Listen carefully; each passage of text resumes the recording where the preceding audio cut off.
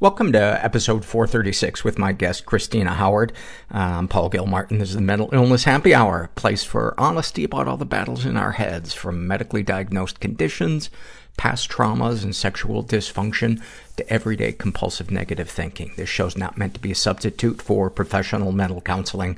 I'm not a therapist. It's not a doctor's office. It's more like a waiting room that doesn't suck. The website and the social media handles for this show are MentalPod. So mentalpod.com and @mentalpod.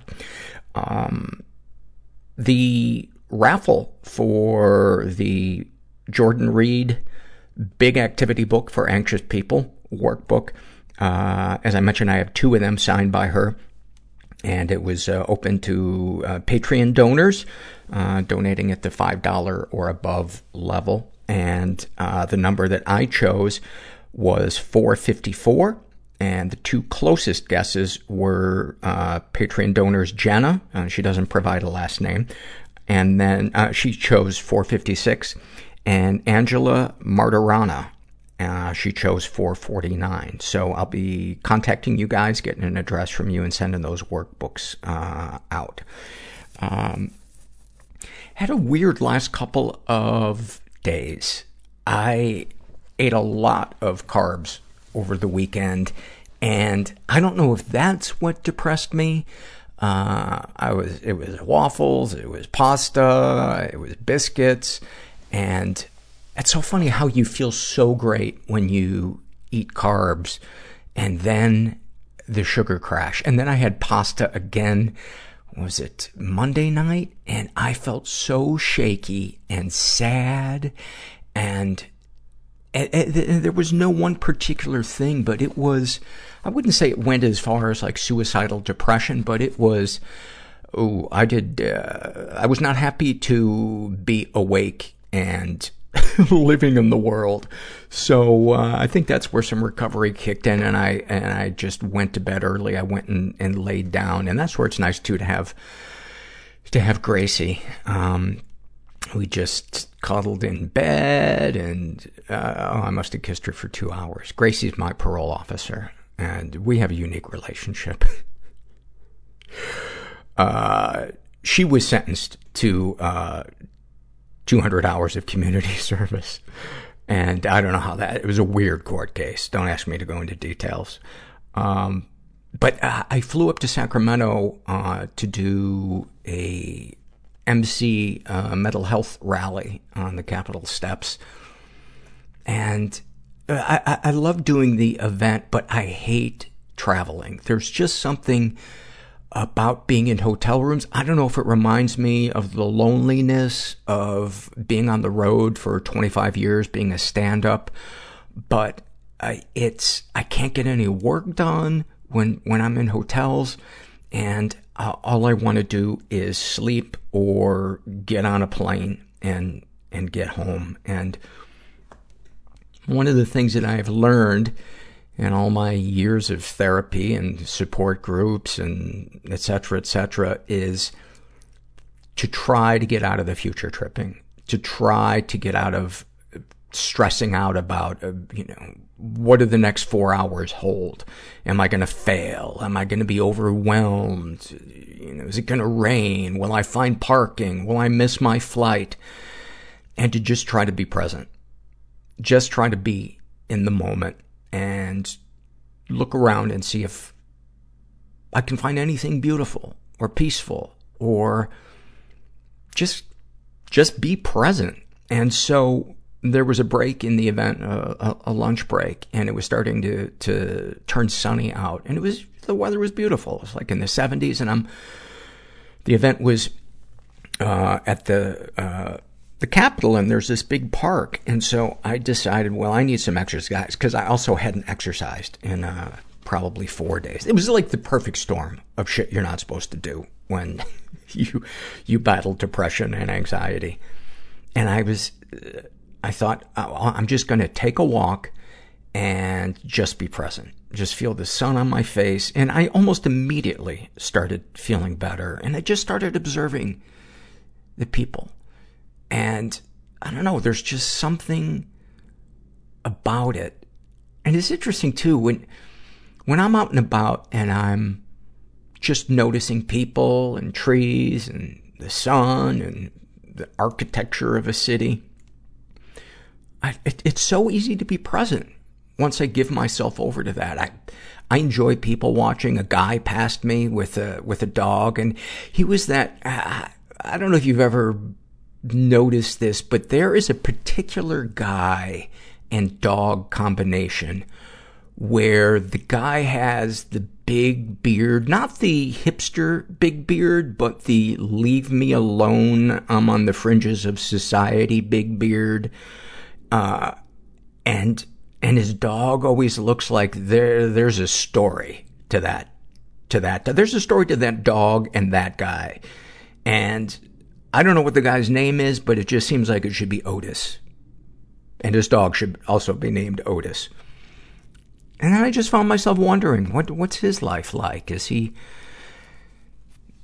who I imagine him to be? Maybe he's super nice. Probably is. And there I am assigning some drifter quality to him and his dog. Anyway.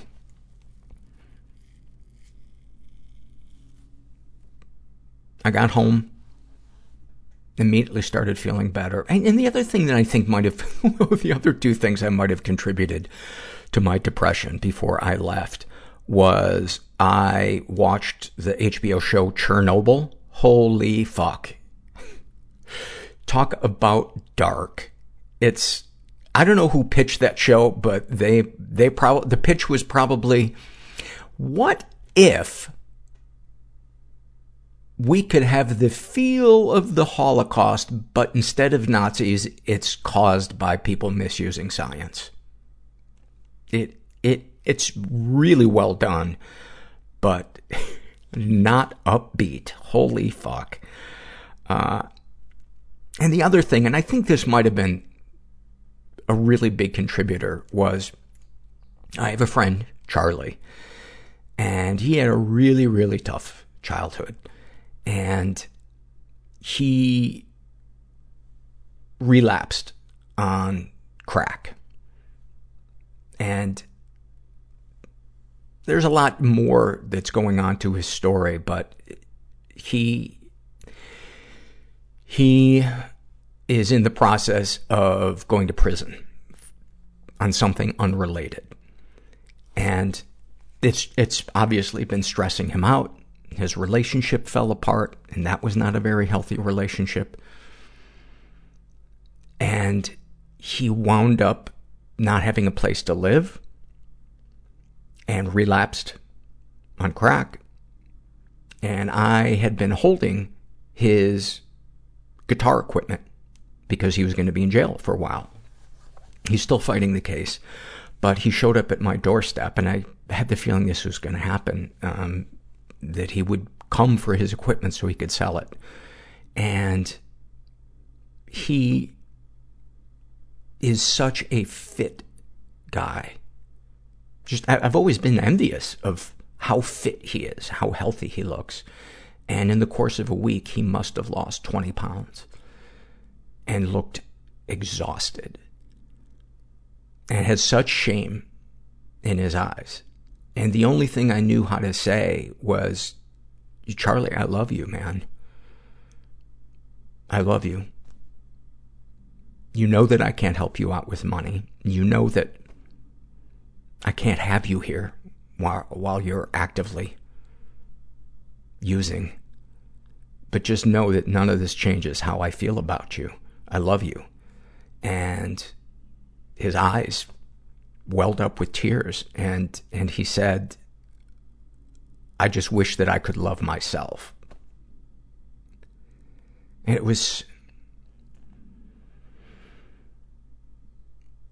you talk about a feeling of powerlessness.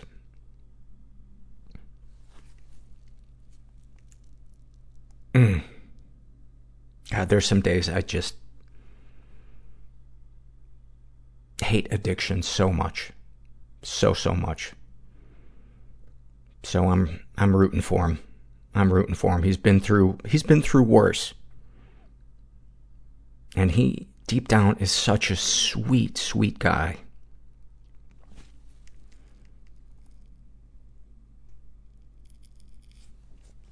On a lighter note, and what notes wouldn't be lighter than that? Ron, my dog Gracie's running partner, the stray that she was found with, got a home. I forgot to mention it, last week's episode, but he has found a loving home about an hour from here. And I've been in touch. He's been renamed Giuseppe, and, his new owner would like to get him and Gracie together to play. So I'm super excited to see them back together.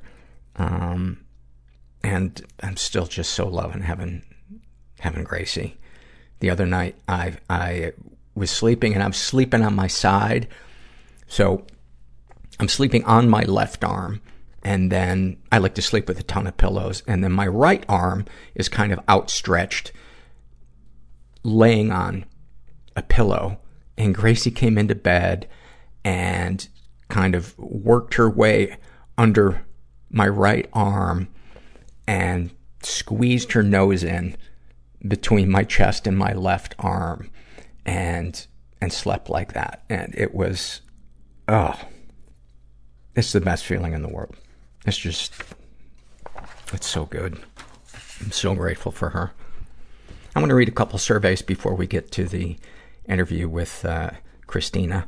And this is not the Christina, my girlfriend Christina. This is a different Christina.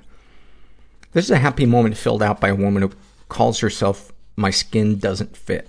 And she writes, after close to a year and a half of probably the most debilitating bout of depression, which ensued a lifestyle of compulsive eating and complete lack of exercise, I finally, on a whim, went to a yoga class tonight! ! No promises or commitments, but there's a flicker of self-love and hope that maybe at some point I can go back to normal. Hey, I didn't spend the whole evening in bed. I moved my body a bit, and it wasn't even so scary. I love that because, as I say often, so much of recovery is just taking that first baby step, and then we get a little, and you hear Gracie outside, we get some momentum. This is an awfulsome moment filled out by a woman who calls herself one of many, and she's a teenager. She's 18 or 19.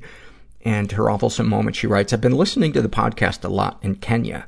One evening, as I'm waiting for water to boil, my friend's mom asks me if I'm listening to the radio. Painfully impaired by the limited language at my disposal, I tell her it's a place where people talk about, quote, diseases of the brain.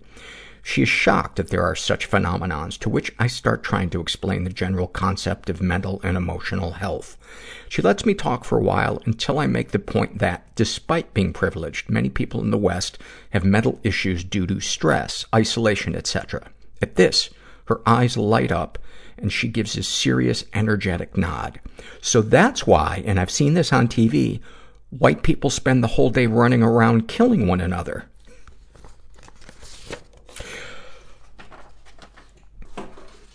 You can't make it up. Today's episode is sponsored by HoneyBook. If you run a creative business, you know how to make your clients look good. But if you're struggling with tedious administrative tasks, let HoneyBook do the work and make you look good. HoneyBook is an online business management tool that lets you control your client communication, bookings, contracts, and invoices all in one place. If you're a creative freelancer or small business owner, HoneyBook helps you stay organized with custom templates and automation tools. You can even use HoneyBook to consolidate services you already use, like QuickBooks, Google Suite, and MailChimp. Over 75,000 photographers, designers, event professionals, and other entrepreneurs have saved hundreds to thousands of hours a year. It's your business, just better with HoneyBook. And right now, HoneyBook is offering you guys 50% off your first year with promo code MENTAL. Payment is flexible, and this promotion applies whether you pay monthly or annually. So go to honeybook.com and use promo code MENTAL for 50% off your first year. Get paid faster and work smarter with honeybook.com, promo code MENTAL. This podcast is also sponsored by our longtime sponsor, BetterHelp.com, online counseling. If you've never tried it, I'm a huge fan. Love not having to leave my house. I love the help and the guidance that I get from my counselor. She's just awesome. So, if you're interested in trying it out, go to betterhelp.com/mental. Make sure you include the /mental so they know you're coming from this podcast. Fill out a questionnaire and they'll match you up with a betterhelp.com counselor if they have one that they feel is a good fit for you. And then you can experience a free week of counseling to see if online counseling is right for you. And you need to be over 18. All right. And then this is a happy moment, filled out by our friend who filled out the previous survey, the person staying in Kenya. And for this, she calls herself, "It's my fault, my worst fears are true." And her happy moment, she writes, "Sitting on a log under a pink sky with my friend in the home of one of her church's congregants in southern Kenya. I'm asked to say a prayer for the tea we've been prepared. My Kenyan friend knows I hate being given this task, but there's no way for me to get out of this one, so I awkwardly stutter a few unholy lines in my hesitant Swahili and apologize as we start sipping our tea, explaining that I was a bit stressed. My friend turns to me seriously, looks deep into my eyes, and softly asks, 'Stressed about what?' I give her a smile, still embarrassed and unsure which part of my prayer anxiety she doesn't understand. 'Failing.' 'Failing what?' she asks next. And now I'm almost laughing. The prayer. It's at this that I, too, notice the tears in my eyes. Tears that can't have much to do with the messed up prayer. It's my friend's gaze. As if it had the power to pierce through my positive, high-functioning extroversion and into my inner emptiness. Her eyes hold mine, and the feeling of being seen is as touching as it is terrifying. That evening, she comes into the room as I'm laying motionless on our bed, losing myself in the spirals of freezing, hopeless panic. She wants to know what's up, and I summarize my state of mind by telling her that I don't understand myself. She looks up from her phone with a compassionate frown and asks me if I know what it says in the book of Genesis. God created you in his own image. What is there not to understand about yourself? A part of me is principally not willing to be instructed or consoled by Bible references. But the longer I think about her words, the more I'm able to see the core of what they mean, that I am worthy and deserving of love due to nothing but my mere existence. I reach for her hand, and she squeezes it without letting go, making sure I too know I'm not alone. Despite every difficulty to self-express and gain access to religious argumentation, I find comfort in her simple, striking reactions to the emotional distress she senses in me. Today, we're hardly speaking in the same language, but our souls are in touch, and at least for a moment, I feel like the universe might have unconditional love for us after all. That's so beautiful. And that reminds me of a saying that I heard in recovery, and I don't know who to attribute it to. But the saying is that religion is for people who are afraid of going to hell, and spirituality is for people who've been there. Nobody's cool and everyone's scared, and we're just all in this together. There was no joy. Overeating. Apathy doesn't leave any marks. Numbing out. Physically. I wish that I was a girl. Panic attacks were so violent. Rudderless. They were mistaken for seizures. Shot coke in my neck. The TV was talking to me. Romantically, I am becoming the woman that I feared. He said, there's going to be a second hunger strike. Nothing's real. And I'm going to die. Sometimes I just go, hey, I can't deal. Just beyond broken. I want out. I have to fantasize about the person I'm with. I'm going to stab him. Fucking someone else. It's okay to be different. That I don't want to die is a miracle. To be weird. I'm so happy to be here. I'm going to help you one day. People are going to love you for that. It takes a lot of work to heal. It's hard being a weird kid. Sometimes you don't realize how fucked up something was until you feel the opposite of it. You will just never see what you're not looking for. I didn't know how to break up with him, so I just transferred schools. I'm here with Christina Howard, who I heard speak at a support group meeting a couple of weeks ago, and you talked about love and, quote unquote, love addiction, and then it evolving into your idea of what healthy love looks like. And I just thought, man, I want the listeners to hear this. So share your story, if you would. And I'll interject if I have any questions, but if you would just maybe kind of start with your childhood and just kind of move forward. Yes, great. Hi. Love and love addiction. I keep thinking of the Robert Palmer song.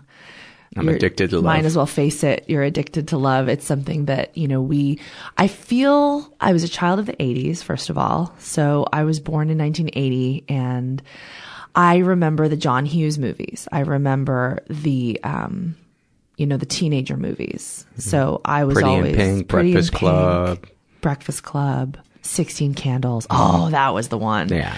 16 Candles was the one because she pines for the guy for the entire movie.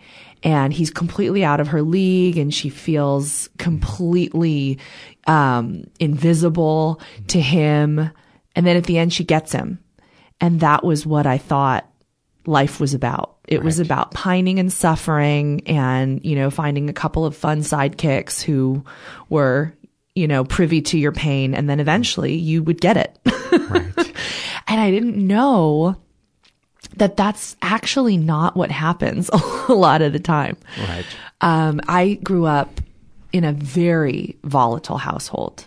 That was a huge awakening for me, was to realize that was volatile. Did you know it was volatile at the time? No, I didn't know enough to know that, obviously it wasn't like on television. It wasn't a sitcom family. Mm-hmm. But you know what I do remember? I do remember when Roseanne came out.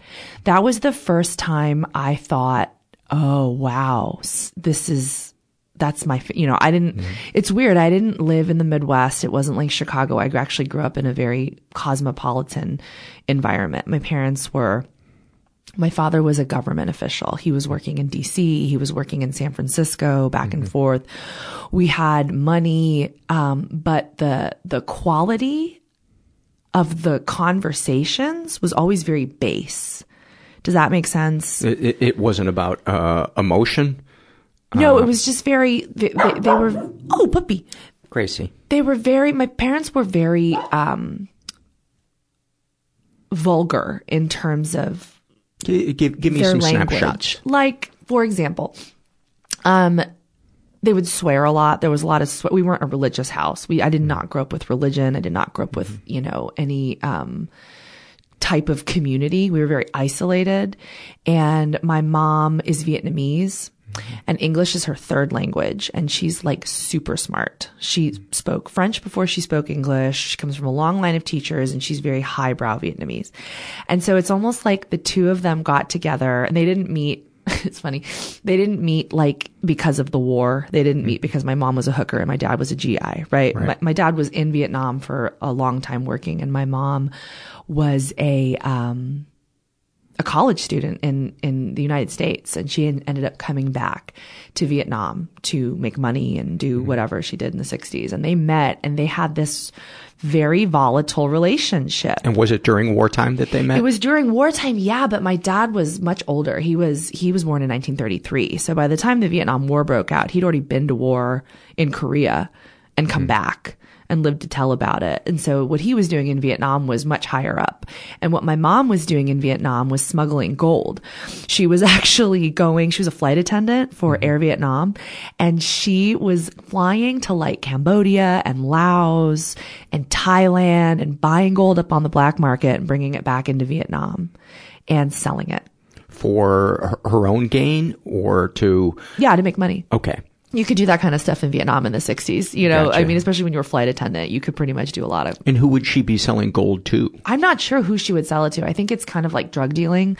Like you would just know who to bring it to. You would be the carrier, you know. My dad said she would bring back big bank rolls, and she was making way more money than he was, and he was working for the U.S. government, you know. But she was good with money, and she was really smart, and but she was insane. Her love addiction, I think what I recognize to be her love addiction was manifested as the narcissistic kind of love. You know, she would love bomb. Mm-hmm. I think, are people familiar with love bombing? Talk about it. I think love bombing is you meet someone and immediately you bond, and there's a lot of connection. There's a lot of immediate, intense feelings and emotions, and then you get enmeshed with a person. And there's a high. There's a high. There's a sense of, oh my gosh, I know you. I've known you forever. We're perfect for each other. There's kind of no boundaries. No boundaries. No she and my dad were, right. yeah. And she and my dad were that. You know, she just kind of claws into you. Mm-hmm. And my father was extremely avoidant, very emotionally unavailable. Which was catnip to her, I'm sure. Exactly. Very charming. He's very charming.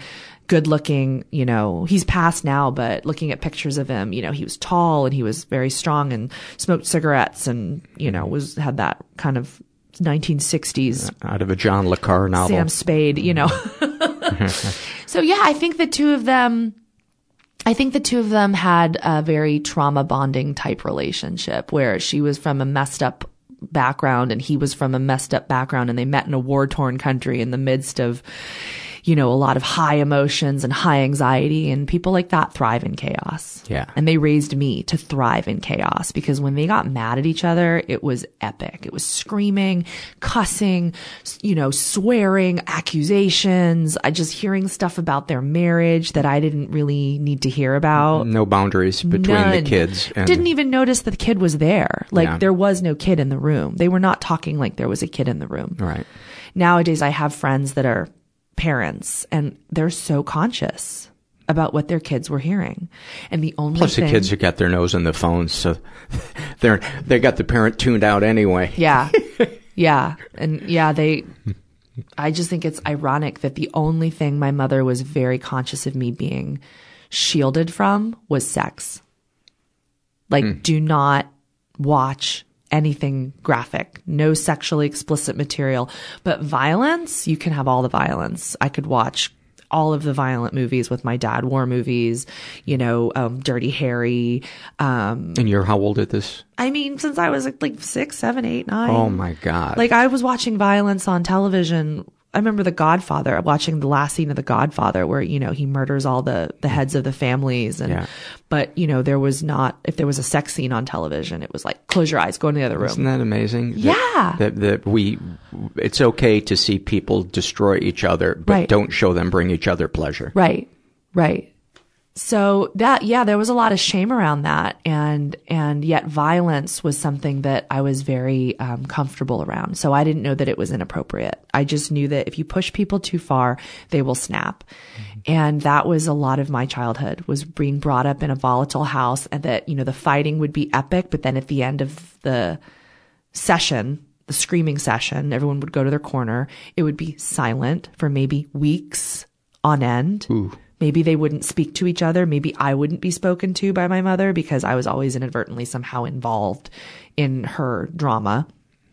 Maybe it was my dad wasn't hard enough on me for something that I had done. Maybe my dad was babying me too much and not raising me to be, you know, because Americans, to a Vietnamese culture, Americans, according to my mother, were just spoiled rotten. Like Americans were entitled. Americans were, like a lot of what you hear about white entitlement and white oppression. It wasn't about white people in my family. It was just about Western culture as a whole. It wasn't a racial thing. It was a cultural thing. Americans had everything. And Vietnam obviously was completely ripped apart at the seams. And so for her to raise a Vietnamese child, and I'm only half, but I didn't know what that meant. Am I Vietnamese? Am I Caucasian? Am I American? Like who am I? But I wanted to be what she wanted me to be, which was respectful and aware and obedient, a good kid. And be able to throw a good punch. Well, yeah, definitely be able to stand up for myself, because she taught me that the world was going to basically take everything from me if I wasn't careful. Constantly look over my shoulder, constantly be aware. And, everyone's out to get you except mommy and daddy. Mommy and daddy will be the only ones to protect you. Who ironically are some of the most unsafe people in your life at that point. Very unsafe. Very, very, very unsafe. And so as an only child, I kept that in, and I didn't talk about it to teachers. I didn't even speak about some of the violence that I had witnessed in my house until Physical violence. Yeah. Fighting, weapons. I mean, it sounds like a movie, but it wasn't all the time, it was enough that I felt it, but we had, I would say 85% of the time we did normal family things. Mm-hmm. We went on vacations. We watched movies. We went out to dinner. We wrapped presents. But it's just living with that. You never knew when the shoe was going to drop. You never knew when the raging was going to happen and what was going to trigger it. So I learned to be incredibly hypervigilant. It was basically like growing up in an alcoholic family. From what I understand about people who grew up in alcoholism, it's the exact same thing, but take out the alcohol. Right. So yeah, that was my childhood. Wow. Yeah. The mind fuck too of the environment where there were long periods of calm. It's so easy to use that to minimize what we experienced. And if you think about it in a lot of ways, it's like saying, why am I making a big deal about getting stabbed 364 days a year? I didn't get stabbed. Right. So why am I making such a big deal? Well, and when you're steeped in that culture and you're steeped in that as this is just the way it is, and every now and then mommy gets mad. Mm-hmm. And if you didn't make mommy so mad, mommy wouldn't have to react that way. So there was always this onus that I was taking upon myself as a child. Like, man, I wish I hadn't. You're responsible for other people's feelings and happiness. 100%. Yeah. Not only their feelings and their unhappiness, but I am responsible for the chaos, because if all I had to do was just do what I was told. To be perfect. Right. Right. So I didn't How could that set you up for difficulties? Right? That's why I relate to people that grew up in really restrictive religious households, because and that's the thing, I didn't have religion. I didn't have the God thing. It was just mommy and daddy were God. Do what we say to do because we are the rule. Yes. And there was also no healthy example of reconciliation. Right. With you. It was the silent treatment, because couples, parents are going to disagree. They're going to make mistakes in front of kids. But for me, the really, really important thing is how they come back together, and that there they can model for kids that people make mistakes, but it's how they clean them up. Right. And how they take ownership of them that matters. Yeah. Yeah, there was none of that. There was usually long periods of silence, long periods of tension, and then eventually mommy and daddy would be talking again. And because they were very close. They were married for 50 years. And they had this lovely friendship. I mean, I know when I talk about the bad, it paints a very, very drastic kind of epic picture, but that's not the whole story. The whole story, and that's what I think messes with love addicts so badly when we've been raised in that, is that it's not the whole story. It's not. It's only the bad stuff, and the good stuff is so good. Yeah.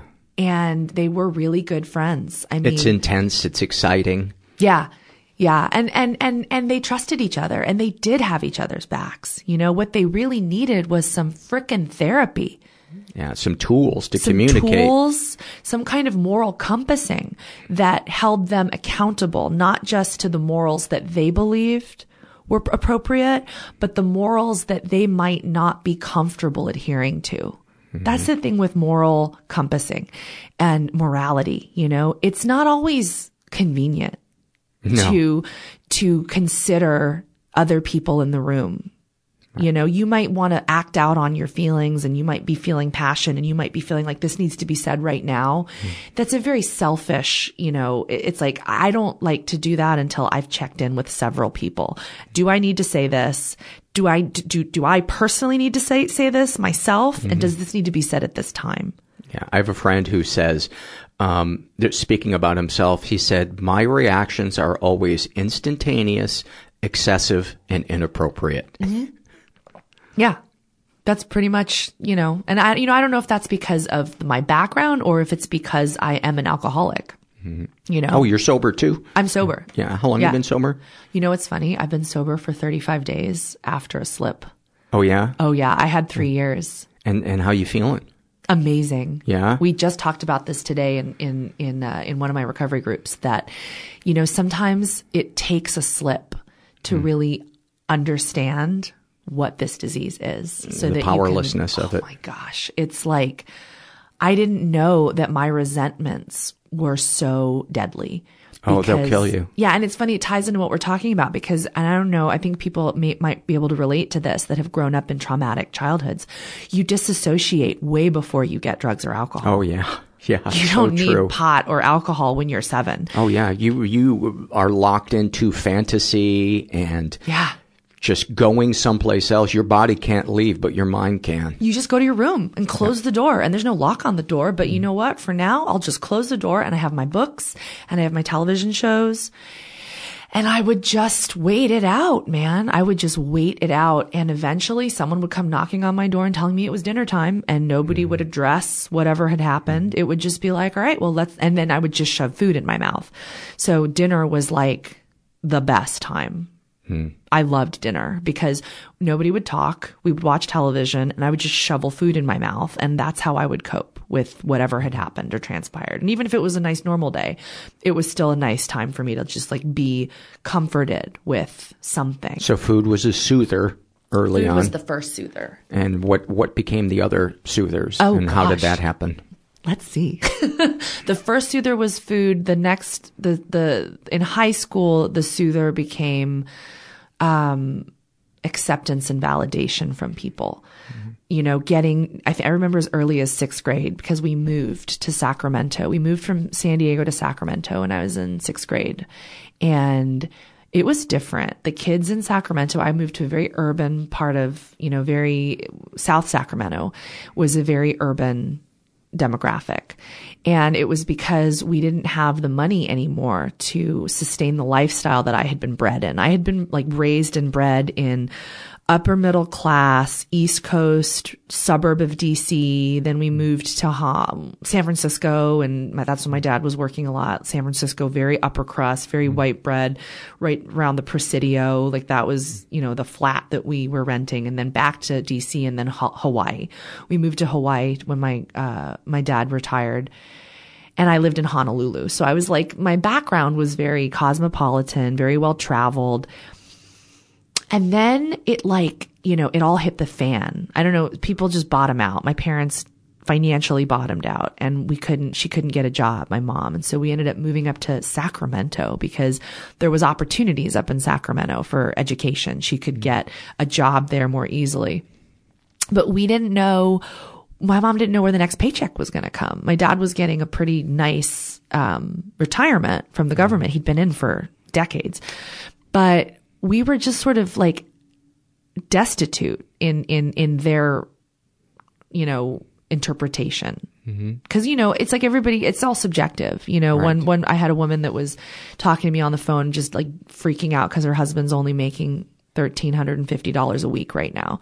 And, you know, like as a server, as a restaurant server, which is what I still do, that's like a lot of money, but you don't know until you're in that person's shoes. Like she's got a house to worry about. She's got kids. She's got bills. She's got, you know, it's all relative. So it's really hard to do the compare and despair thing because you just don't know what that person's dealing with. Right. So for my mom, not knowing like how she was going to pay for groceries and knowing she had savings and bonds, but like there's no income coming in. So we moved to Sacramento so she could try to get some income.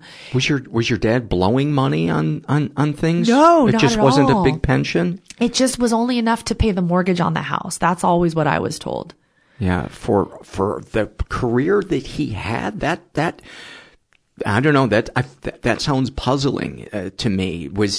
He wasn't like a gambler or? They weren't gamblers. No, I mean, they would go to Vegas every now and then and they would spend Right. large sums of money, but no, it wasn't. I'm not sure what exactly.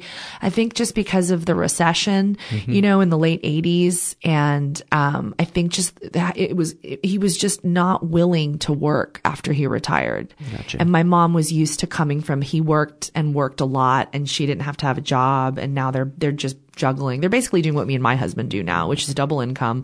We figure it out. We kind of go month to month. We have some small savings, but not a lot. If something major happens, we're kind of screwed. You know, it's like that kind of thing. Okay. So you're, going to high school or grade school in Sacramento? At that point it was 6th grade. So I went from 6th grade to high school in Sacramento. Validation became very different environment. Yeah. The kids were much, much more hard in terms of, you know, what my idea of what cool was. It was just a more urban lifestyle. So basically you were looked up. It wasn't like about jocks and cheerleaders. It was about like who could fight. If you got jumped, could you fight? Because kids got jumped a lot. And jumped into gangs or just jumped for just their jumped money? on the playground, just jumped. Gotcha. Like that was something that would happen. Like so and so got jumped because kids were violent. There was a lot of, you know, there was a lot of single family homes. There was a lot of drug use. There was a lot of, you know, it was ghetto. We lived South Sacramento's ghetto. And did you get jumped? I've never gotten jumped, no, because I was very nerdy looking to the point where I mean, not like a bully type. I was just not in that scene. I had to learn how to do that. So the older I got, as I came up in 7th, 8th, you know, 9th, 10th grade, I started learning how to wear that. You know, I learned how to smoke pot. I learned how to, you know, roll joints and drink malt liquor and smoke reds, Marlboro Reds. And it was very much putting that on. Yeah. Cause I didn't come from that. I was very, very sheltered and very, you know, babied. And now I'm like trying to learn how to smoke cigarettes and drink Old English out of a paper bag because that's what you did in South Sac in the ghetto in the 90s, you know, and you listened to gangster rap and you cussed out your teachers and you skipped school and you kind of like put the middle finger up to authority. Are there any, snapshots you remember of you getting that validation by being somebody who you weren't authentically inside? Yeah. I remember the rumor going around in 9th grade, Christina Howard smoked pot. Christina Howard smoking weed now. And it was like, what? Christina Howard? She's like a goody two shoes. She's, you know, in the drama club. And I just didn't want that. I didn't get validation from that. People didn't validate you for doing esteemable acts where I came from. For doing theater. Yeah, for doing anything good, for, you know, getting on the honor roll. Or, I mean, I was on the student council in 7th and 8th grade. I was the vice president. I would plan all the honor roll lunches. I would plan the dances. I was, you know, always working the door at the dance and nobody gave a shit. Like, I wanted to be known for, you know, beating the crap out of somebody or for, I did get left at Great America in 8th grade for the 8th grade trip because my watch stopped. And so me and my best friend Cheryl and this other girl, we were in Great America, which is a theme park for people that don't know. It's like, you know, Six Flags. And, apparently we just stayed at the park way after all of the 8th grade students were supposed to meet and the buses had to leave without us. They had like they had security called. They called our parents. They were freaking out and they thought that we were just screwing around. And really my watch had just stopped. And that was probably the most popular I ever got in 8th grade was that we were almost suspended. We were almost prevented from graduating, like walking, you know, for 8th grade. It was amazing. I got so much attention. So when does love enter the picture? When do boys enter the picture? As early as I can remember. 5 years old, crushes, you know, having these deep emotional attachments to what I saw as characters in movies. I didn't have deep personal relationships with people. I didn't have close friends. I didn't have a lot of family. So everything I interpreted through a filter of literary relationships, you know, like the boy, like so you would assign Candles. magical qualities to who you imagined he was and then pine for him in a fantasized way. Yeah, it would start with something small, like maybe I would just like his shirt, or maybe he would crack a joke, or maybe I would like the way he looked in a certain article of clothing, like a jacket or something. And then I would fixate on it.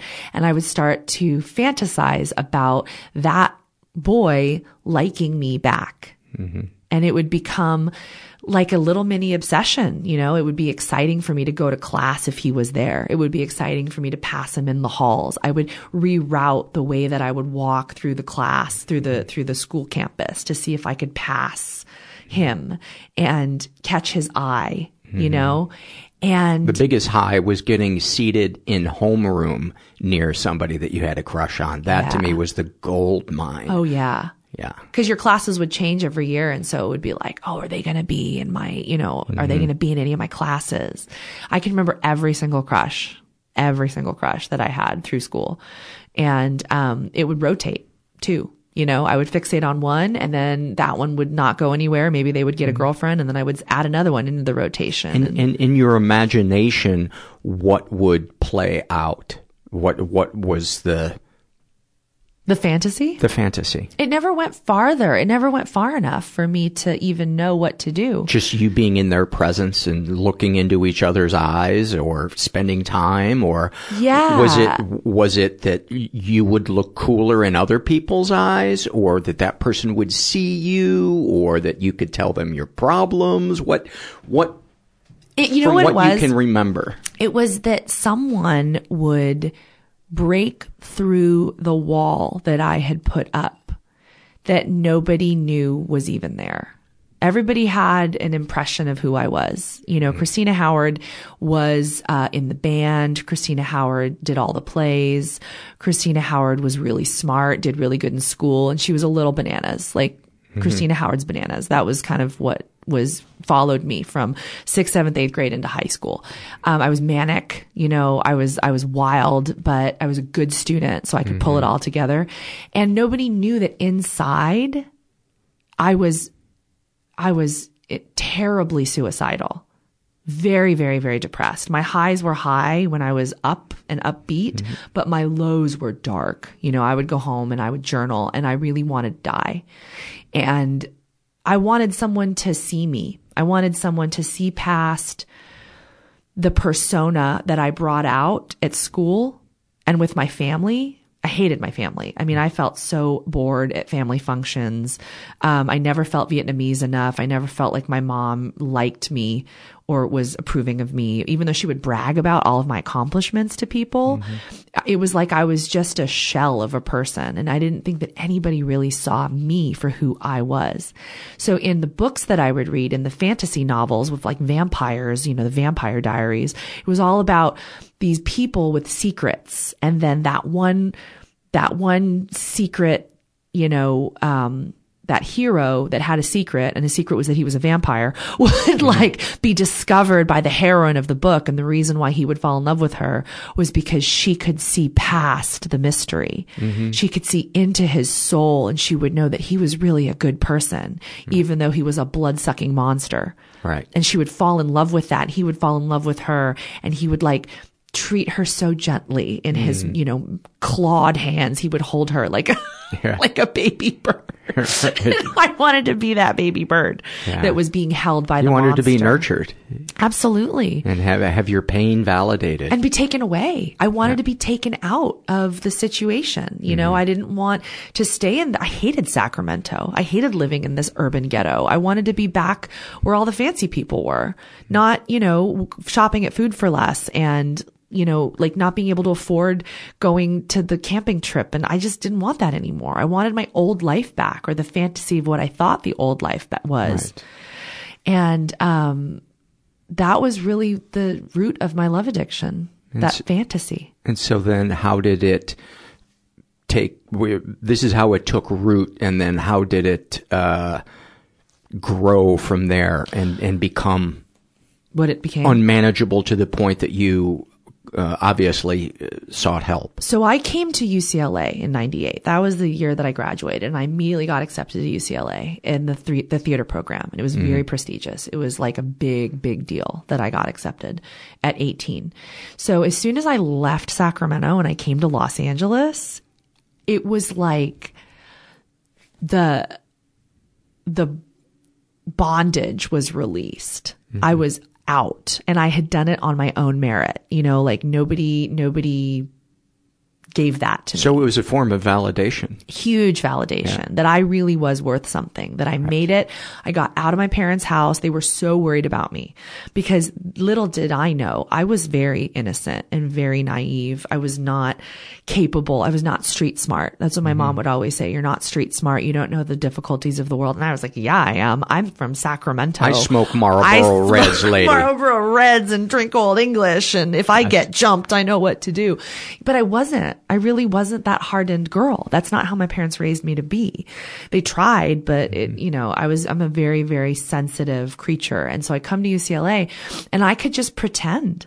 I could just pretend like I was worldly. I could pretend. I remember this is the craziest thing. So there's this drinking game called I Never. And I played it. Yeah, right? Yeah. Where you drink if you've done the thing that someone announces. And so I remember specifically being at a frat party, but it was like it was like before school started. It was like in the summertime, and I was doing the whole campus tour or whatever. We were at this frat party and all the frat guys were there, and I really I was a virgin. So I'm 18 years old. I'm a virgin, and I wanted to impress them with how raunchy I was. So we played I Never, and I specifically said, I never made my own porn. And I drank as though I had. Complete fabrication. Never even close to doing anything like that. But I wanted to say that because I wanted the guys to look at me like, oh shit, she's cool. And that was just an old pattern of mine. Like where this, now it's like I'm so different. I've changed so much. But that's not what I thought was wanted of me. I thought people wanted me to be that girl. It's interesting how kids don't really have a concept of the difference between immediate attention and lasting attention, and especially classically girls. Right. Oh my goodness. I had no idea. I was so naive. So the guys that were in my theater program that were at that party told everyone. I had no idea until years later that was what my reputation was that that's the girl that like made the porn, and she's a freak. And she's from Sacramento, and people that know Sacramento knew what school I went to, thought that I was like, why was I not pregnant or a chola? That's literally what was said about me. Like, how's she from that high school and she's not pregnant, or like a Mexican, gangster. And so I was able to overcome that, obviously, because that's not who I am. I mean, as soon as you meet me and you hang out with me, you know that, like, oh, that's not who you are. You're totally not that. So I also kind of got off on that a lot about being sort of a chameleon and fitting into whatever group I could fit into. And when I finally fell in love for the first time, which was when I was like 18 or 19, it was very short-lived. It was a relationship where I met this adorable, sweet guy, just a year older, probably just about to turn 21. And I fell madly in love with him because we did have that connection. It was real. At 18, 19, that was real at that point. And, I turned right around and I made the choice to have sex with two friends who I think were gay. I'm pretty sure they're both gay. And we did like a threesome, but it wasn't intimate. It was like a joke almost. Like, we got drunk and we had sex, and I did it on purpose. This was with the boyfriend? No, the boyfriend wasn't even involved. We had just fallen in love, and I didn't want to lose my virginity to him. Oh, okay. I was scared to lose my virginity to him because he would then have the power to destroy me.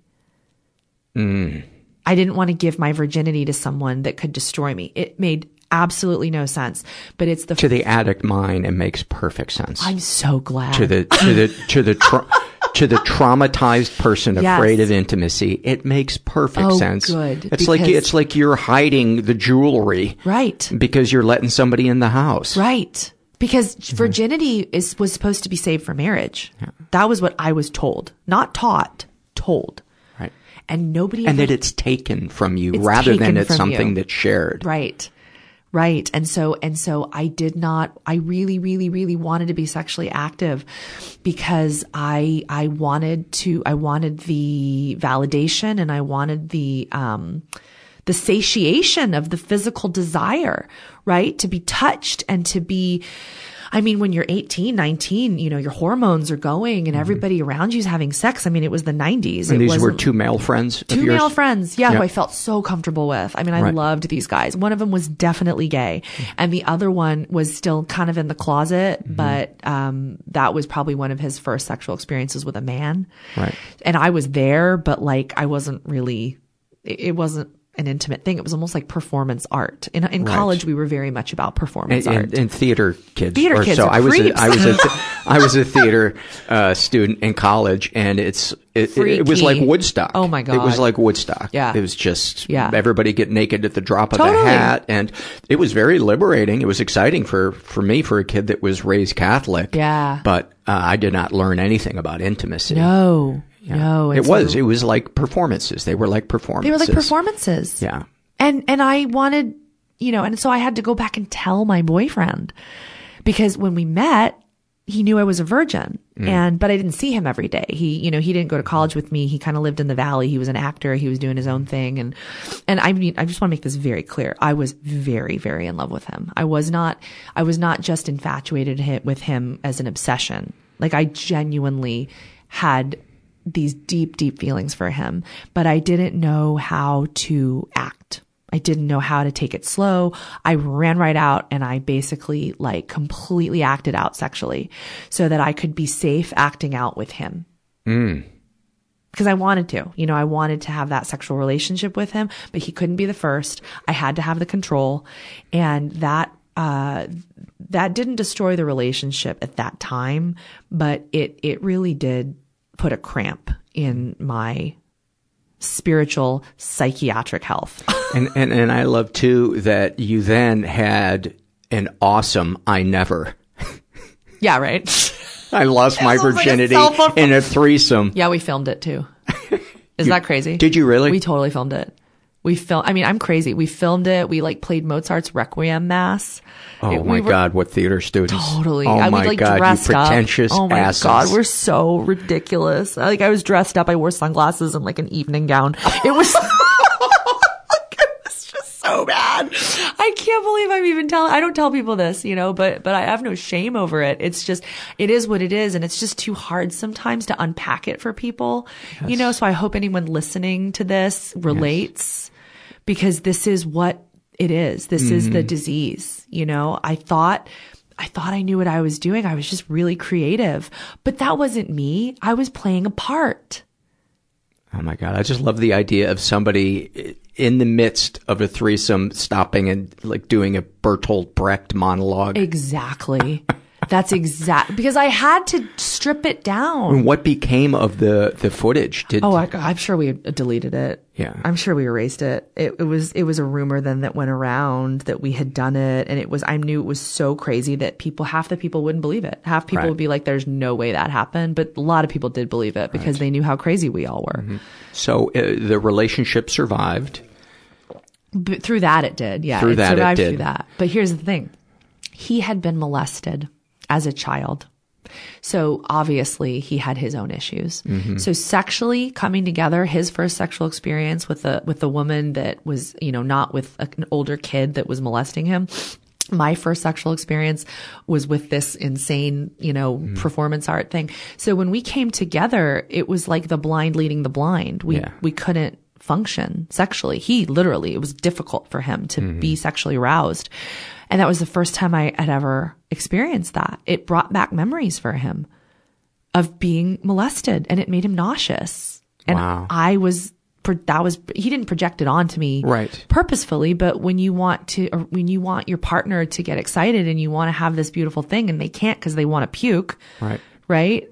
And I'm so selfish, and I'm so, of course I make it all about me, and it's why. Right. I'm not attractive enough. I'm not good enough. I'm not thin enough. I'm not, it's just bonkers. Which puts then added pressure on that person. You may think that you're taking the pressure off of them, right, but you're actually putting more pressure on them, because then they feel this burden of having to convince you that it's not about you. Right. And so it's just another hurdle of this is so fraught. And then the next time, because I've experienced that as well, and then the next time, the anticipation that you won't be able to perform, and you'll have to go through this whole thing of you convincing them that it's not about them, then adds even more pressure to it. Yeah. And so then it's just like, well, I would rather just, And when you don't have the tools to be patient and to be loving and to, you immediately just go to the black and white, which is, this isn't working. Right. I can't do this. Or to take baby steps, to just say, hey, we're not going to take our clothes off. Yeah. Let's just watch a movie tonight and kiss. Right. And then maybe the next time we get together. But see, we were both so stoned. Right. That how do you know? How do we know what to feel or think? We're and nobody's super high, and and nobody's going to come up with that on their own. People in their 30s and 40s, they have to go to counseling and have it suggested to them, because we don't see that modeled. We don't see fear of intimacy modeled. We don't see how these problems are solved. It's, well, the guy can't get a boner, and so she's angry and she yells at everybody. Exactly. Some trope that. Oh, God. It's just such a shame, that we're not taught this at an early age. We're taught the antithesis of this. We're taught to just sort of troubleshoot, and we learn through watching other people, but nobody ever sits us down and really teaches us about emotional sexual sobriety. Yeah, and about fear. Right. Fear around sex. Yeah. Fear is pervasive for most people through sex. Yeah. And it's never talked about. It's never talked about. There were many times that I had sex that I didn't want to. Right. And there was just a tuning out and just going through literally the motions. Right. Wanting it to be over with, and not even realizing that I didn't have to. That didn't make me a bad partner. Right. Or. No, the pressure is immense. The pressure is just insane. And drugs and alcohol is what I used to cope so that I could perform, so that I could keep going forward. And I thought mistakenly that if I just kept trying, if I just kept finding a new partner or doing it this way or doing it that way, that I would eventually find the right fit. I would find the right person, the right situation, and it would just work out. And what was the fear that you needed to numb? Was there fear? It was the fear of being present.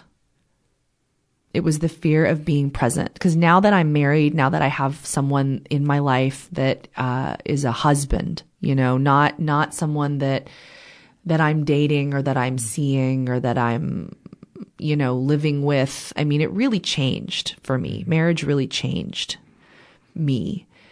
I feel like no matter what, he's there for me.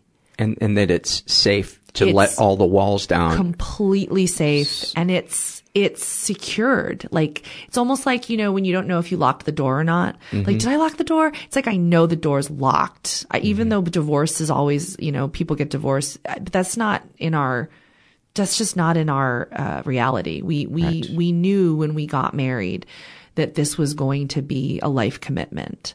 And, I have to have that kind of safety because my addict mind will find an escape route. Mm-hmm. And so it's a very spiritual thing, what I entered into. I entered into a decision that this was completely safe. How did you get to that place where you went from, I can't be present because love is combustible and chaotic? I had to find a higher power.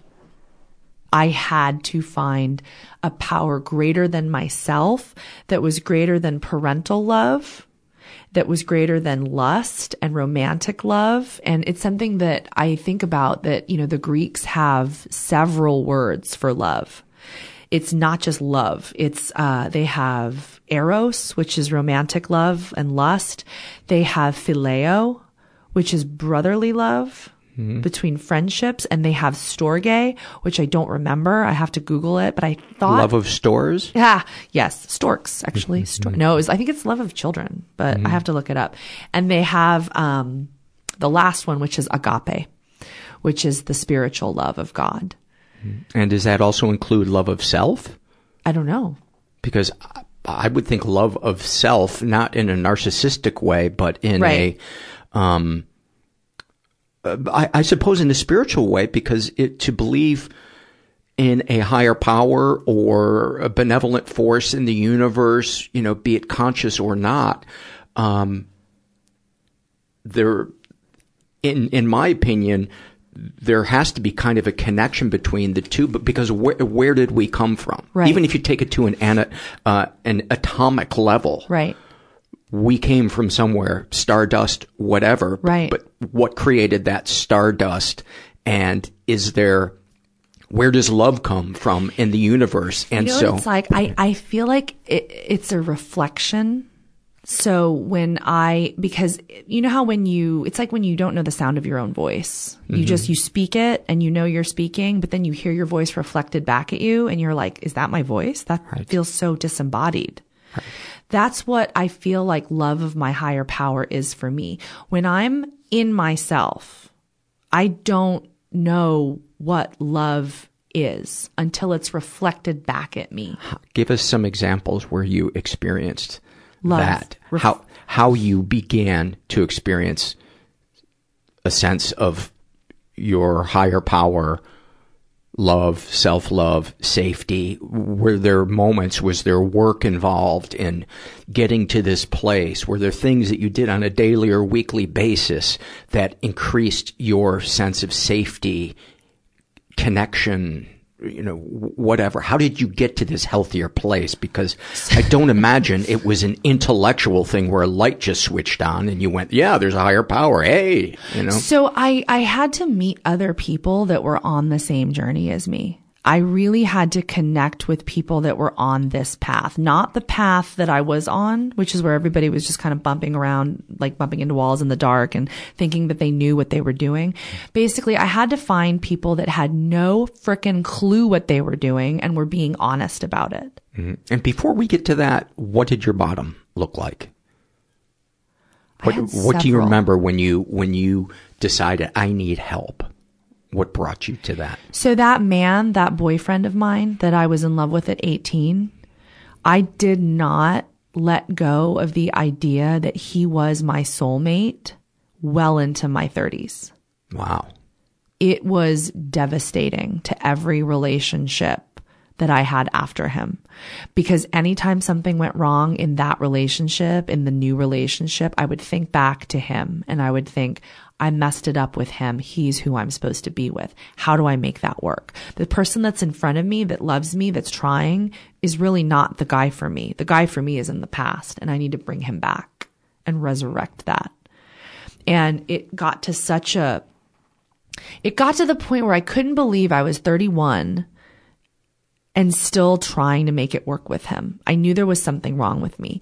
And then remember how I said the guy you fell in love with at 18? Yeah, that I was still trying to. Were you still with him at 31? No, but we had reconnected. We never left each other. You know how Facebook is. I mean, right. People are.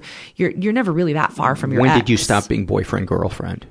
6 months after we dated in 1999. Oh my God. I was absolutely beside myself for a year after that. And did he know all of this? He knew. Yeah, he was like, she's like Stacy from Wayne's World. She doesn't get it. We broke up. It's over. Right. And then I dated his best friend for 2 years because his best friend was in love with me. So not only did it not work with me and him, but I picked the worst possible person to rebound with. Right. Destroyed their friendship. And again, I think an addict will understand, right? Yeah, that's the closest way you could get to him. Yeah, and he liked me. And really what I needed was someone to love me. So if he wasn't going to love me because it was too complicated, because we couldn't be sexually intimate, because he was really, really into pot, he really cared about his band really more than he cared about having a relationship at 19, which you're 19, you have a band, you're a stoner. Do your band. You know what I mean? You can't have a lasting, intimate relationship.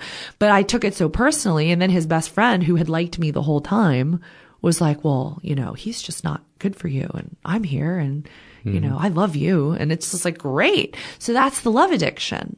I'll take it where I can get it. Fear of being alone. Yeah. And I couldn't comprehend that it was a bad choice. All I wanted was the goods.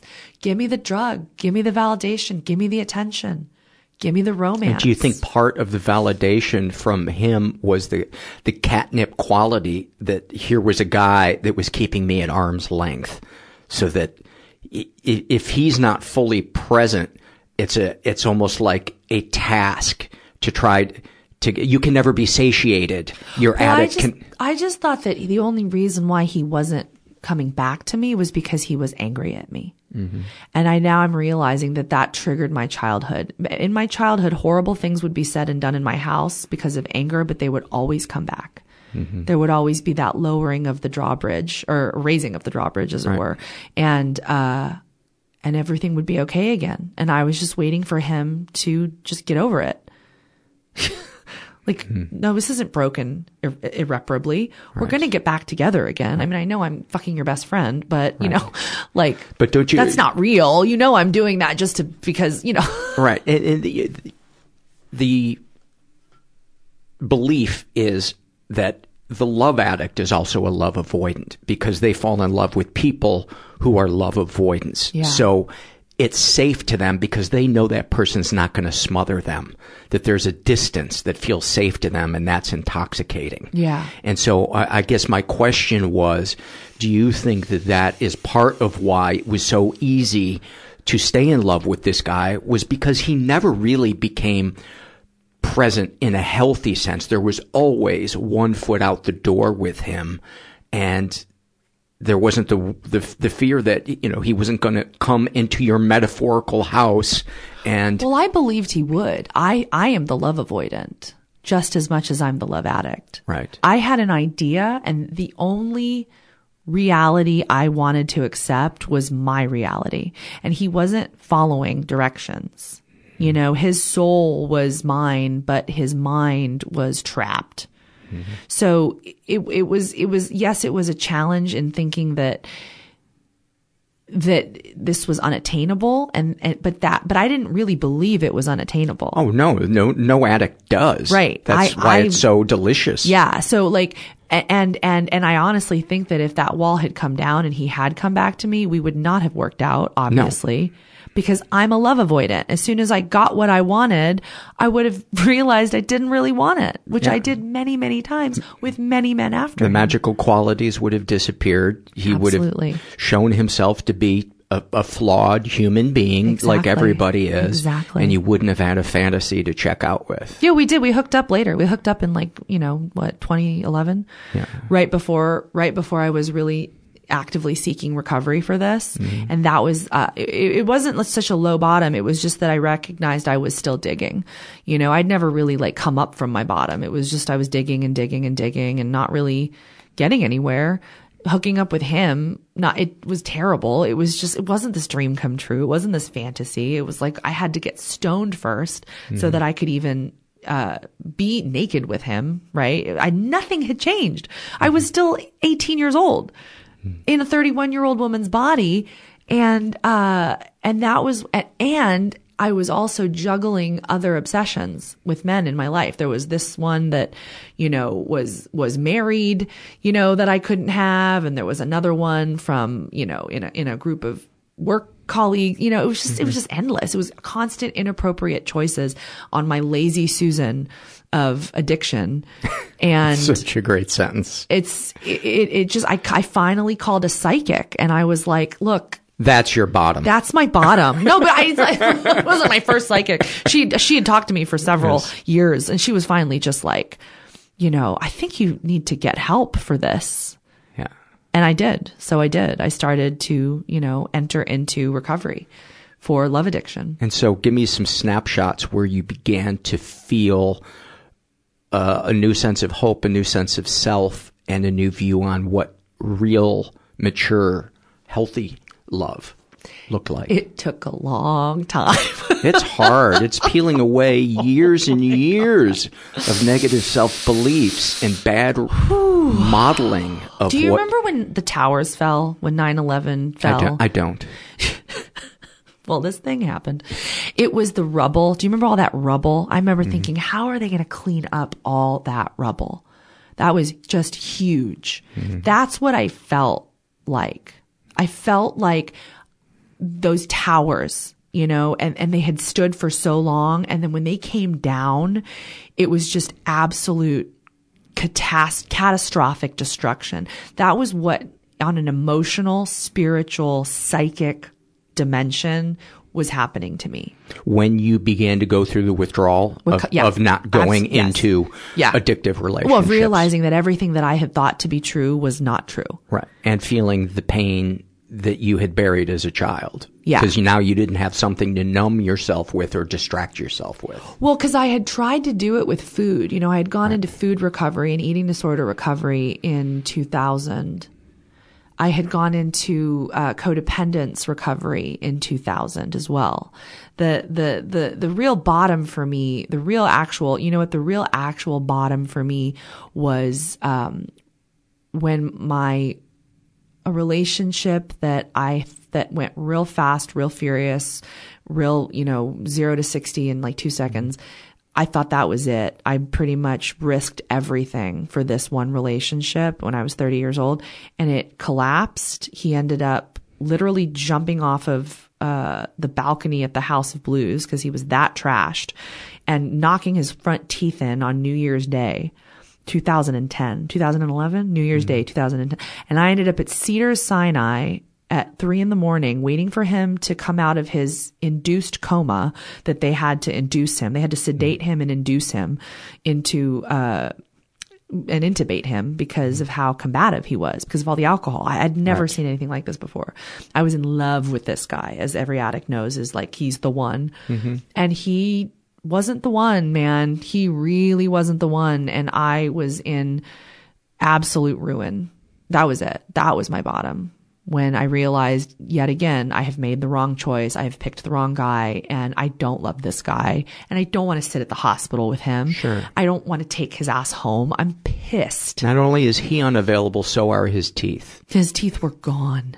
His front teeth, or one of his teeth. It was like one tooth, but I remember sitting there. He was an actor. I remember sitting there with his manager at my kitchen table and just being like, this has happened so many times. And he was like, do you think maybe it's you? And I was like, yeah, that's how broken you have to be. Because so many people have come to me in the past with problems and issues and crying and this and that. And I've said that to them. Do you think maybe it's time to look at you? And they're not broken enough, and they get mad at me. Yeah. How dare you? It's not me.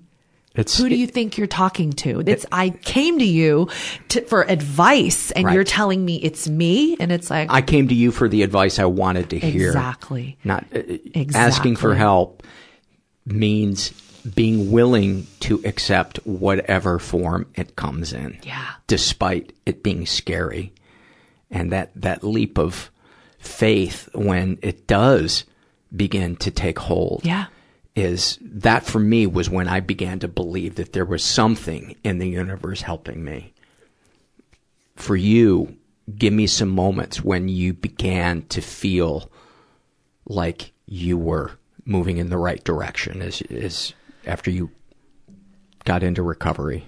And any exercises you did or routines you had that were helpful. So I did the morning pages for years from The Artist's Way. That was something that I used in my recovery pretty much obsessively. Every Journaling. single morning I would get up and I would write for half an hour, because it takes 10 minutes per page to write a college ruled piece of binder paper. And I would fill up notebooks. I mean, I did it for years.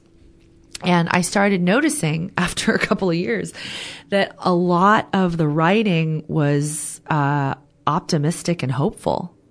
You know, I had to I had to clear a lot of rubble. I had to get through a lot of rage and a lot of abandonment and fear and despair. And yeah, there were times when I would just drive around and I would make voice recordings in my car.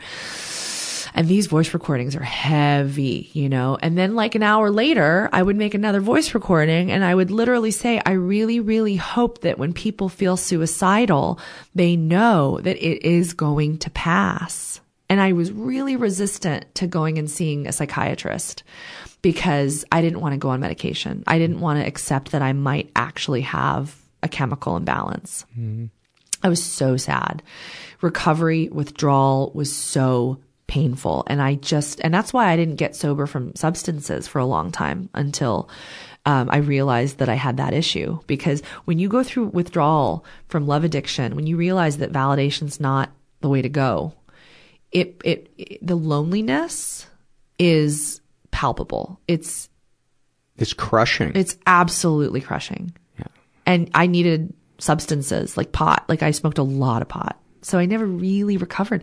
I think a lot of the reason why my recovery in love and sex, you know, addiction, compulsive relationship pursuit it took so long was because I really wasn't willing to put down everything and get to ground zero. And to feel all your feelings unnumbed. Yeah. And tell people and let them hold you. Yeah. I had this weird psychiatrist. She was great, but she's really famous too. She wrote this book called Toxic Parents, Susan Forward. Mm-hmm. And I sought her out. I drove out to like past Thousand Oaks. Mm-hmm. Was it Westchester or where is it out there? I don't know. I drove way out there for like half a year and paid her exorbitant amounts of money so that she could tell me not to talk to my mom anymore. You know, and I remember there was this one part where she came over and sat with me on her little leather couch and she was like tiny. I felt like she was like 100 years old. She was like, do you need me to hold you right now? And I was like, I don't want this woman to touch me, but she came and perched down next to me. And I just like sort of sat awkwardly next to her and she kind of wrapped her bird-like stick arms around me and just kind of lightly petted me. And I remember thinking, this is not comforting at all. This is so weird. Yeah. But it was nice. It was like the first step towards acknowledging that I needed something like that, you know, because that's not what I wanted. I wanted, you know, the movie. We see each other, our eyes meet and the sparks go off and then we make passionate love on the hood of a car. You know, like that's what love was to me. Love was not this weird, awkward kind of mildly inappropriate, because the appropriate feels inappropriate. Mm-hmm. When you're unhealthy, when you're sick. That's such a great way of putting that.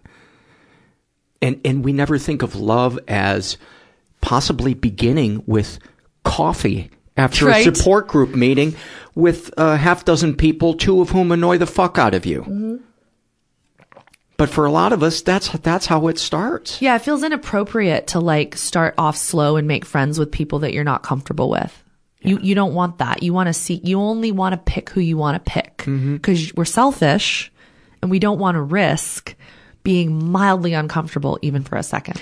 And to begin to understand the difference between uncomfortable in moving towards health and uncomfortable in staying in toxicity and not listening to your body. Right. That is a hard thing to navigate that just takes time. Like, do you know how uncomfortable and inappropriate it felt for me to tell a man, I don't want you to pick me up from my house on our first date. I would like to meet you in a public place. Right. And I'd like to start with coffee or juice or tea. That felt so inappropriate. Like, how dare I exert what I need? Mm-hmm. How dare I be ungrateful? You know what I mean? Or controlling or whatever. Or change the trope of what dating looks like. Yeah.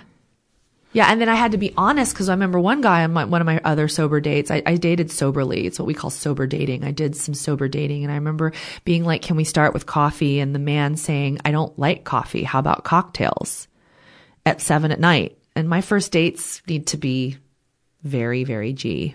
rated, you know, like no cocktails, no sexy bars. I remember one first date I had before I was really sober. I was supposedly soberly dating, but like my sober dating looked like Don Julio on the rocks at the Peninsula at like 11 at night, you know. Right. With like a guy with a black Amex who was like down D to F. Yeah. That was a sober date, but not. So my new sober dates after that, like were, okay, well, you don't want coffee, but here, I just need to share with you that I don't feel comfortable going out at night just yet. You know, I get to be honest. I get to say, what about juice? Do you like juice? It doesn't have to be coffee if you don't like coffee, but it's got to be in the daytime. And you're giving that person an opportunity to reveal their character when you express your needs. And they do. People reveal their character very quickly. Exactly. And you feel like you're in a good place today with your husband and the ability to be present and intimate, and give me a snapshot from your life with your husband or a friend or some moment of love where you can look at it and say, I've changed. My husband is so right for me. He is quite possibly my favorite human being on the planet. And what it looks like is, it looks like we don't speak to each other in a way that's not loving. But when we're brutally honest with each other, I take time to ask, can we have a conversation about this? That's really what recovery looks like for me in this relationship. Because he's a man. He's a red-blooded American man. He messes things up. He is not perfect by any means. When I say he's perfect for me, it's because I did a lot of work and know what I need in a man, what I need in a partner. And he checked off all the boxes, right? Like we always talk about that. He checks off all the boxes. She checks off all the boxes. But when I get into my trauma zone where I'm afraid, or he's done something that I don't like, you know, we need to talk about something. Like, okay, for example, he didn't work for a long time. He needed to get a job and he was doing a lot of not doing job searching.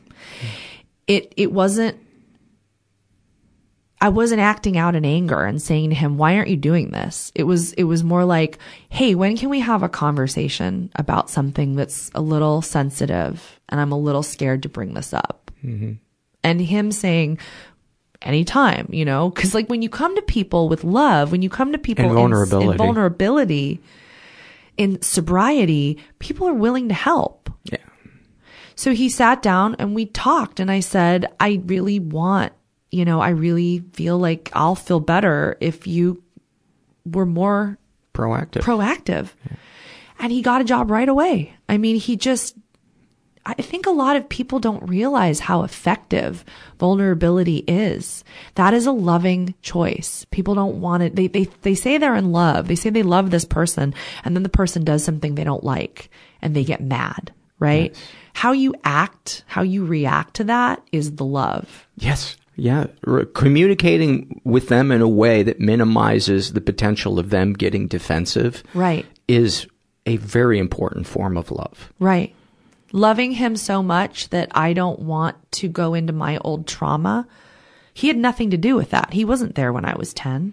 So when my dad didn't work for a long time, my mom shamed him over it, criticized him, yelled at him, asked him, don't you care about your kid? What are you doing? Get off your ass. Literally, get off your ass. And I guess I think I would have repeated that. Absolutely. I'm not a saint. I think that if I had not been so active in recovery every single day, participating in a program of recovery for myself, spiritually awakening to who I'm really supposed to be, not who I put on, but like really who I am inside. I think that I would have repeated that exact same pattern. That's my default. My default is to shame, blame, attack, and defend. And would it be fair to say that part of that sense of a higher power working in your recovery is that it's released you from the idea that you need somebody, that you need a partner to be whole or to have any quality. Yeah, you know, it's in your cool life. about my part of the journey, at least in, you know, for me, is partnership became separate from me. There's me, Christina, and then there's my marriage. And I'm a part of that marriage, and I participate in that marriage, but the marriage is not me. Such a great way of putting it. And I believe that my higher power wants me to participate in that marriage. But first and foremost, I have to be aligned with him, my higher power. I have to be in a place where my marriage is just like an offshoot of the work that I already do spiritually. I wasn't ready for marriage. I wanted this thing. It wasn't my time because I hadn't done the work. Right. I could have married several people on that list of messed up. There were plenty of opportunities. And I'm so grateful. The thing I'm most grateful for is I'm really grateful to know what the truth is. When I'm lying, I know when something doesn't feel right. You know, I know when like something's a knockoff, a bag or shoes, or like, I just know this isn't real. This isn't the real deal. And I've always wanted the real deal. I have never been willing to settle for less. It is one of the greatest things to work towards and to begin to feel is a sense of, our authentic self, because it guides everything. It guides every decision. It makes, you know, the times when we're alone that much better. Everything. Yeah. Everybody wants that. Have you noticed? Everybody wants that. It's so hard to get there, but it is doable. They just want peace. They want real, genuine peace. And it's really not what the media and what the world shows you is peace. You know, it's not going to come in a pill. It's not going to come in a person. It's not a house. It's not an award. None of those things bring peace. If anything, they disrupt it. So.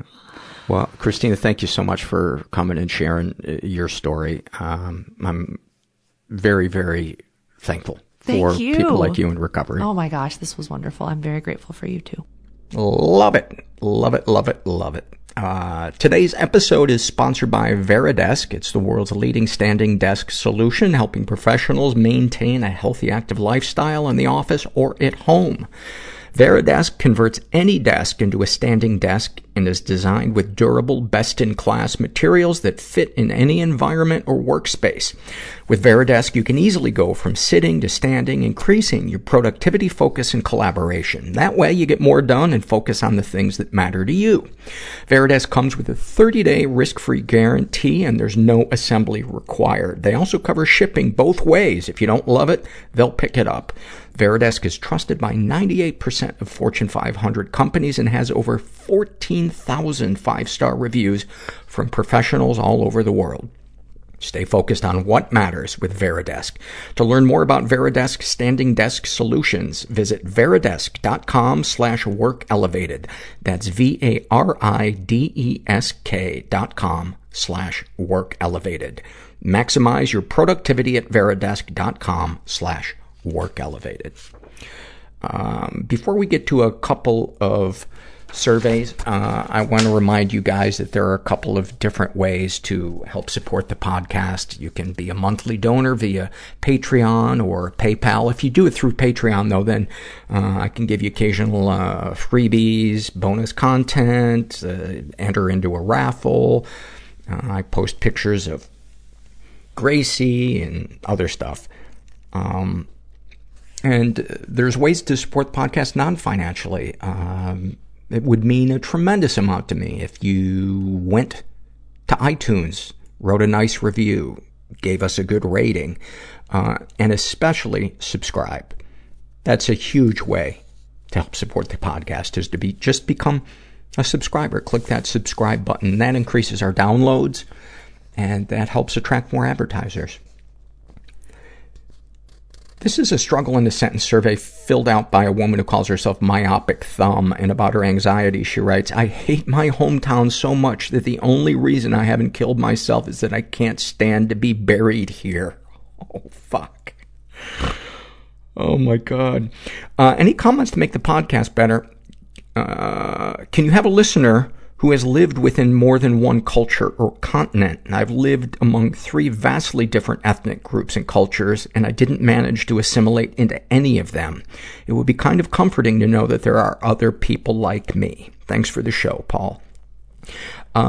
We have done episodes. I don't know if they are still on the free feed or if they are in the back catalog, which is currently unavailable. But, that kind of sparked an idea in my head, which is that I think what I'm going to do is occasionally put a link up to an episode that I think would be helpful to somebody inquiring like you are, for Patreon donors. And I'm going to do it starting at the $3 a month donation level. So there is an episode that I can think of. It's between one of two episodes that I have, but I think it would fit what you're looking for. And I wish I could have the whole back catalog up, but there are financial considerations that have to be taken into account, and that's the reality of doing this podcast full time, is that I have to find ways to keep it going. So I think you understand. So I will put a link to that by the time this episode airs. Those of you on Patreon, I will have a link for you to download that from a Google Drive. So you can either download it or you can stream it, but their player isn't the best. So I recommend just downloading that MP3 file. And if you're having trouble playing it, you probably need to choose an application to play it, like iTunes or any podcasting platform that you have. This is Struggle in a Sentence filled out by a woman who calls herself Naked Online, Afraid Everywhere Else. About her anxiety, she writes, everyone hates me, so I guess I'll bite all my cuticles off? ? About alcoholism and drug addiction, weed is the hug I never got as a child. About her love addiction, I get paid to need men's validation and I'm scared. Healing this part of myself will make me bad at my job. About her sex addiction, tingly hands, a dead vibrator, and an empty brain. Bliss. About being addicted to Twitter. Twitter is my abusive boyfriend I keep trying to break up with, but miss when I'm lonely. About experiencing sexual bias. If I'm going to be reduced to meat, why not use it to finance a car? And about being abusive. My ability to manipulate others scares me. I'm afraid I do it unintentionally. And then a snapshot from her life. Paying $10 in bank fees for my money orders when it would have been a couple of bucks at the grocery store's customer service desk. But the people that work the counter are much nicer at the bank and don't scare me as much. Thank you for that. Thank you so much.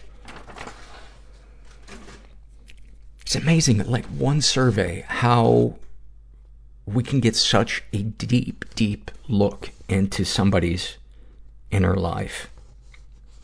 I'm just endlessly, endlessly grateful for what you guys pour out into these surveys. And if you've never filled out a survey, just go to the website, click on surveys, and there's about a dozen different ones that you can fill out anonymously. And we don't record even the IP address that it comes from. That's turned off. So you can share anything. This is an awfulsome moment filled out by a woman who calls herself Cloud Brain. And she writes, I recently went through a few weeks of intense suicidal thoughts. I've been reading Calvin and Hobbes before bed to calm myself down. And one night I read a strip where they're talking about not knowing what happens after death. I felt a jolt go through my body as I realized that in all of my obsessing about my own death, I'd completely forgotten that I have no idea what happens after we die. I've been so afraid of living that I'd somehow forgotten to be afraid of dying. Even in the moment, the absurdity of that thought made me laugh. Also, as I was writing this, my inner monologue was speaking in your voice, Paul, as I imagine you potentially reading it on the podcast. I thought you'd enjoy that. That is such a funny dichotomy. The fear of dying, at the same time, the fear of living. It's like, I'm afraid that I'm going to be hit by a bus, but I am afraid that I'm going to die before I ever get to see what the underside of a bus looks like. I'm afraid of falling off a cliff, but I'm also afraid that I'll never get to feel what it's like to fail at flying. This is a struggle in a sentence filled out by a trans man who calls himself Very Tired Dude. And he writes about his depression. Being stressed because you have too much on your plate, which makes you work late and sleep like shit, which makes you tired, which makes it harder for you to get stuff done, which adds to stuff to your plate, which stresses you out, which ... Oh, that's such a good description. About difficulty expressing himself. There is a concrete wall that separates my internal world from what you see. I desperately need to tell you I'm not okay, but I'm only able to drop hints that you can't see because I'm able to just go about my day. Snapshot from his life. I had a moment the other day that perfectly summed up my depression. I finally got up the energy to clean my kitchen after a couple of weeks because I was having a relatively good day and the smell was getting horrendous. I went to put on a pot of coffee while I worked and noticed there was about a half a pot left from a month ago. I'm not sure what appalled me more, the fact that there was something growing in my coffee pot, or the fact that I caught myself curiously examining it, trying to determine whether it was mold or a spider web. Either way, I didn't have that pot of coffee. Oh my God, that's fantastic. This is a struggle in a sentence filled out by a guy who calls himself Dutch, and about his body issues. He writes, one day waking up and believing I'm fat, and waking up the next morning being pleasantly surprised that I'm not fat. Rinse, repeat 3 times a week. I'm the skinniest fat fuck I know. That is a t-shirt. I'm the skinniest fat fuck I know. Snapshot from his life. I'm currently living on my own for the first time, and all the demons I escaped by having people around me are back. I actively believe I have to be hypercritical of myself or I won't be a functioning member of society or be worth living. If I'm not my own worst enemy, I won't have a reason to exist as an insult to existence itself. I am riddled with fears and I'm neurotic. I'm in therapy now and I'm trying a new form of EMDR to actively engage my future tripping. On that note of future tripping, I've joined a workshop where I'm being taught how to think about my career and who I am. It's mostly fine, but my pessimistic answers are somewhat off-putting to some. Every time someone asks about my future, I lock up, and all I can think about is me under a bridge with a bottle and a needle in one arm and a gun in the other. Either that or a desk job somewhere. Thank you for that. This is a happy moment filled out by a guy who calls himself Maine Coon Kitten for Sale. And he writes, today I realized in a support group that I didn't have to get hung up on the word God because my higher power is obviously going to be specific to me. I have the freedom to define and change my mind in regards to what exactly my higher power presents itself as. This is an invigorating and powerful idea that's breathed a little light into me during a dark time. I felt like a veil had been lifted. That's beautiful, man. That is beautiful. Thank you for that. This is a struggle in a sentence filled out by a woman who calls herself Warrior Wounds. And snapshot from her life and her codependency. I was unable to hold back my tears in a restaurant, so I gave the restaurant a 5-star review on Yelp so the staff would know it wasn't them.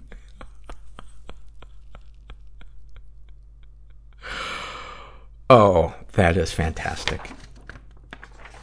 I love it. This is the I Shouldn't Feel This Way survey filled out by a gender fluid person who calls themselves sad but not rad. How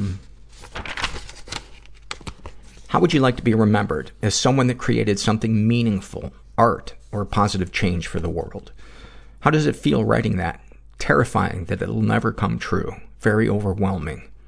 How would you use a time machine? I can't stop reliving this memory of walking my dogs with my grandfather in the pouring rain when I was 11, and they were all alive. So I'd probably go back to that time just to experience it again. I'm supposed to feel happy about seeing my favorite artist tonight, but I don't. I feel suicidal, and then I'm going out of my mind. I'm supposed to feel grateful and lucky that I have family that support me, but I don't, as I constantly feel depressed and anxious, and that to me feels like being ungrateful.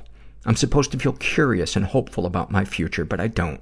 I feel apathetic and tired, feeling that things will only get worse. I feel like a bystander in my own life. That was like a little poem to those of us that struggle with depression and anxiety. When I read something like that, it helps me feel less alone. How does it make you feel writing your real feelings out? Better and worse. I feel authentic, but I also feel guilty. Please don't feel guilty. Said the pot to the kettle. Do you think you're abnormal for feeling what you do? Maybe. The feelings aren't abnormal themselves, but I imagine if other people were in my position, they would be better. That is a myth. That is a myth. Would knowing other people feel the same way make you feel better about yourself? Yes. I feel I'm in a mental illness feedback loop where bad feelings make me feel bad, which makes me breed the bad thoughts. I feel I'm lazy and ungrateful, then sick. I think that they meant to put the word more than sick. I'm not sure. So knowing others feel the same would reinforce that my brain may be lying to me. I can assure you that so many of us feel the same. I mean, you described in the I shouldn't feel this way paragraph, you described how millions of us feel. And I'm just referring to my very crowded living room. Did I mention that I have 1 million people staying with me? And I have 3 pillows. Oh, the fights. The fights over the pillows. So what I do is I come in from my bedroom and I shoot a shotgun into my own ceiling. And they scatter. And then I go back in my bedroom and they immediately resume fighting over the 3 pillows. This is a happy moment filled out by a woman who calls herself a slice of life. She writes, my whole life I've dealt with depression, anxiety, and self-injury. I've always felt guilty because there was no reason for me to be depressed. I have a wonderful and loving family and have experienced no trauma to my knowledge. But thanks to this podcast, I found I've been able to slowly accept my depression. I'm very close to my mom as well, and she never understood my depression, but tries her hardest. That's so beautiful, by the way, when a parent does that. Oh, that is just the ultimate act of love. So when I was younger, my parents would ask how I was, and I always said tired. Even after sleeping all day, they would just laugh and make jokes about how I had no reason to be tired because they didn't understand.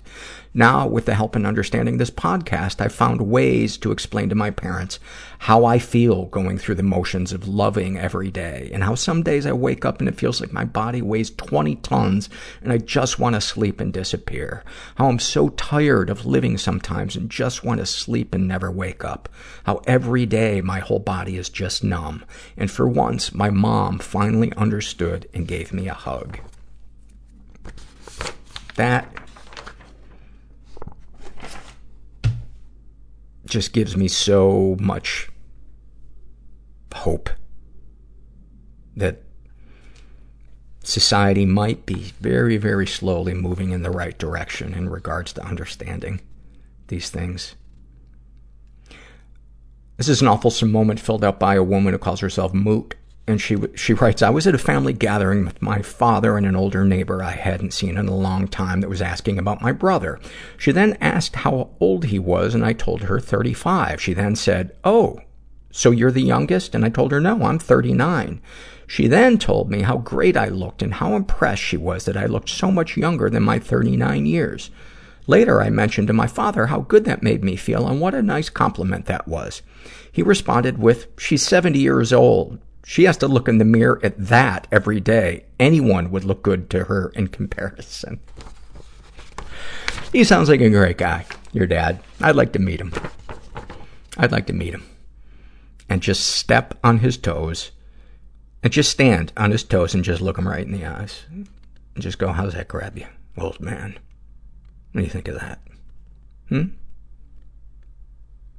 then finally, this is a happy moment filled out by a woman who calls herself Panic Attacks in a Funeral Home Bathroom. I don't even know what that means, but I love it. Her happy moment. "I'm graduating high school with my 2 best friends in a few days. All 3 of us have been in marching band with our school for 7 years. Each year, it's taken them 7 years to graduate from high school. Each year we have a band banquet to celebrate the end of the year. After the banquet a few nights ago, my friends and I went out for ice cream to celebrate. We were laughing and telling stories. And while I was watching them laugh and smile, I just thought to myself, I want moments like these with them my whole life. Who knows if I'll see them much ever again, but I felt so loved by them, and I love them as well. They make me feel warm. When we left the ice cream shop, we'd each parked in different directions of each other, so we literally started to head separate ways. One of them said something like, "This is like the end of a movie. This is so sad." It really was such a cinematic moment, but I was overwhelmed with love for them, so I called them back over to me. We just took turns hugging each other, and then we parted ways. I love those 2 so much, and it's going to be difficult without them, especially because we've been through so much together. I hope I find new friends like that. To anyone who gets discouraged by having bad friends or people that you don't feel 100% positive about, you'll find your people. They'll come eventually, and when they do, you'll know it was worth the wait, because a good friend is invaluable. Words of wisdom from a high schooler. Love it. Love it. Well, I hope you guys got something out of today's episode. And I hope if you're out there and you're struggling, that after listening the last 110 minutes, that you know that you're not alone. You're not alone. And it's a big boat of us. Think of it as a terrible cruise ship, minus the food poisoning. This is taking a terrible turn. Let's just think about Gracie. Let's close on that one. But seriously, if you're out there and you're struggling, get out of your comfort zone and ask for help. Try something different today. Because, the saying, if nothing changes, nothing changes. But never forget that you're not alone. And thanks for listening. Everybody I know is bizarrely beautifully Everybody I know is bizarrely beautifully fucked up in some weird way. Bizarrely beautifully fucked up in some weird way.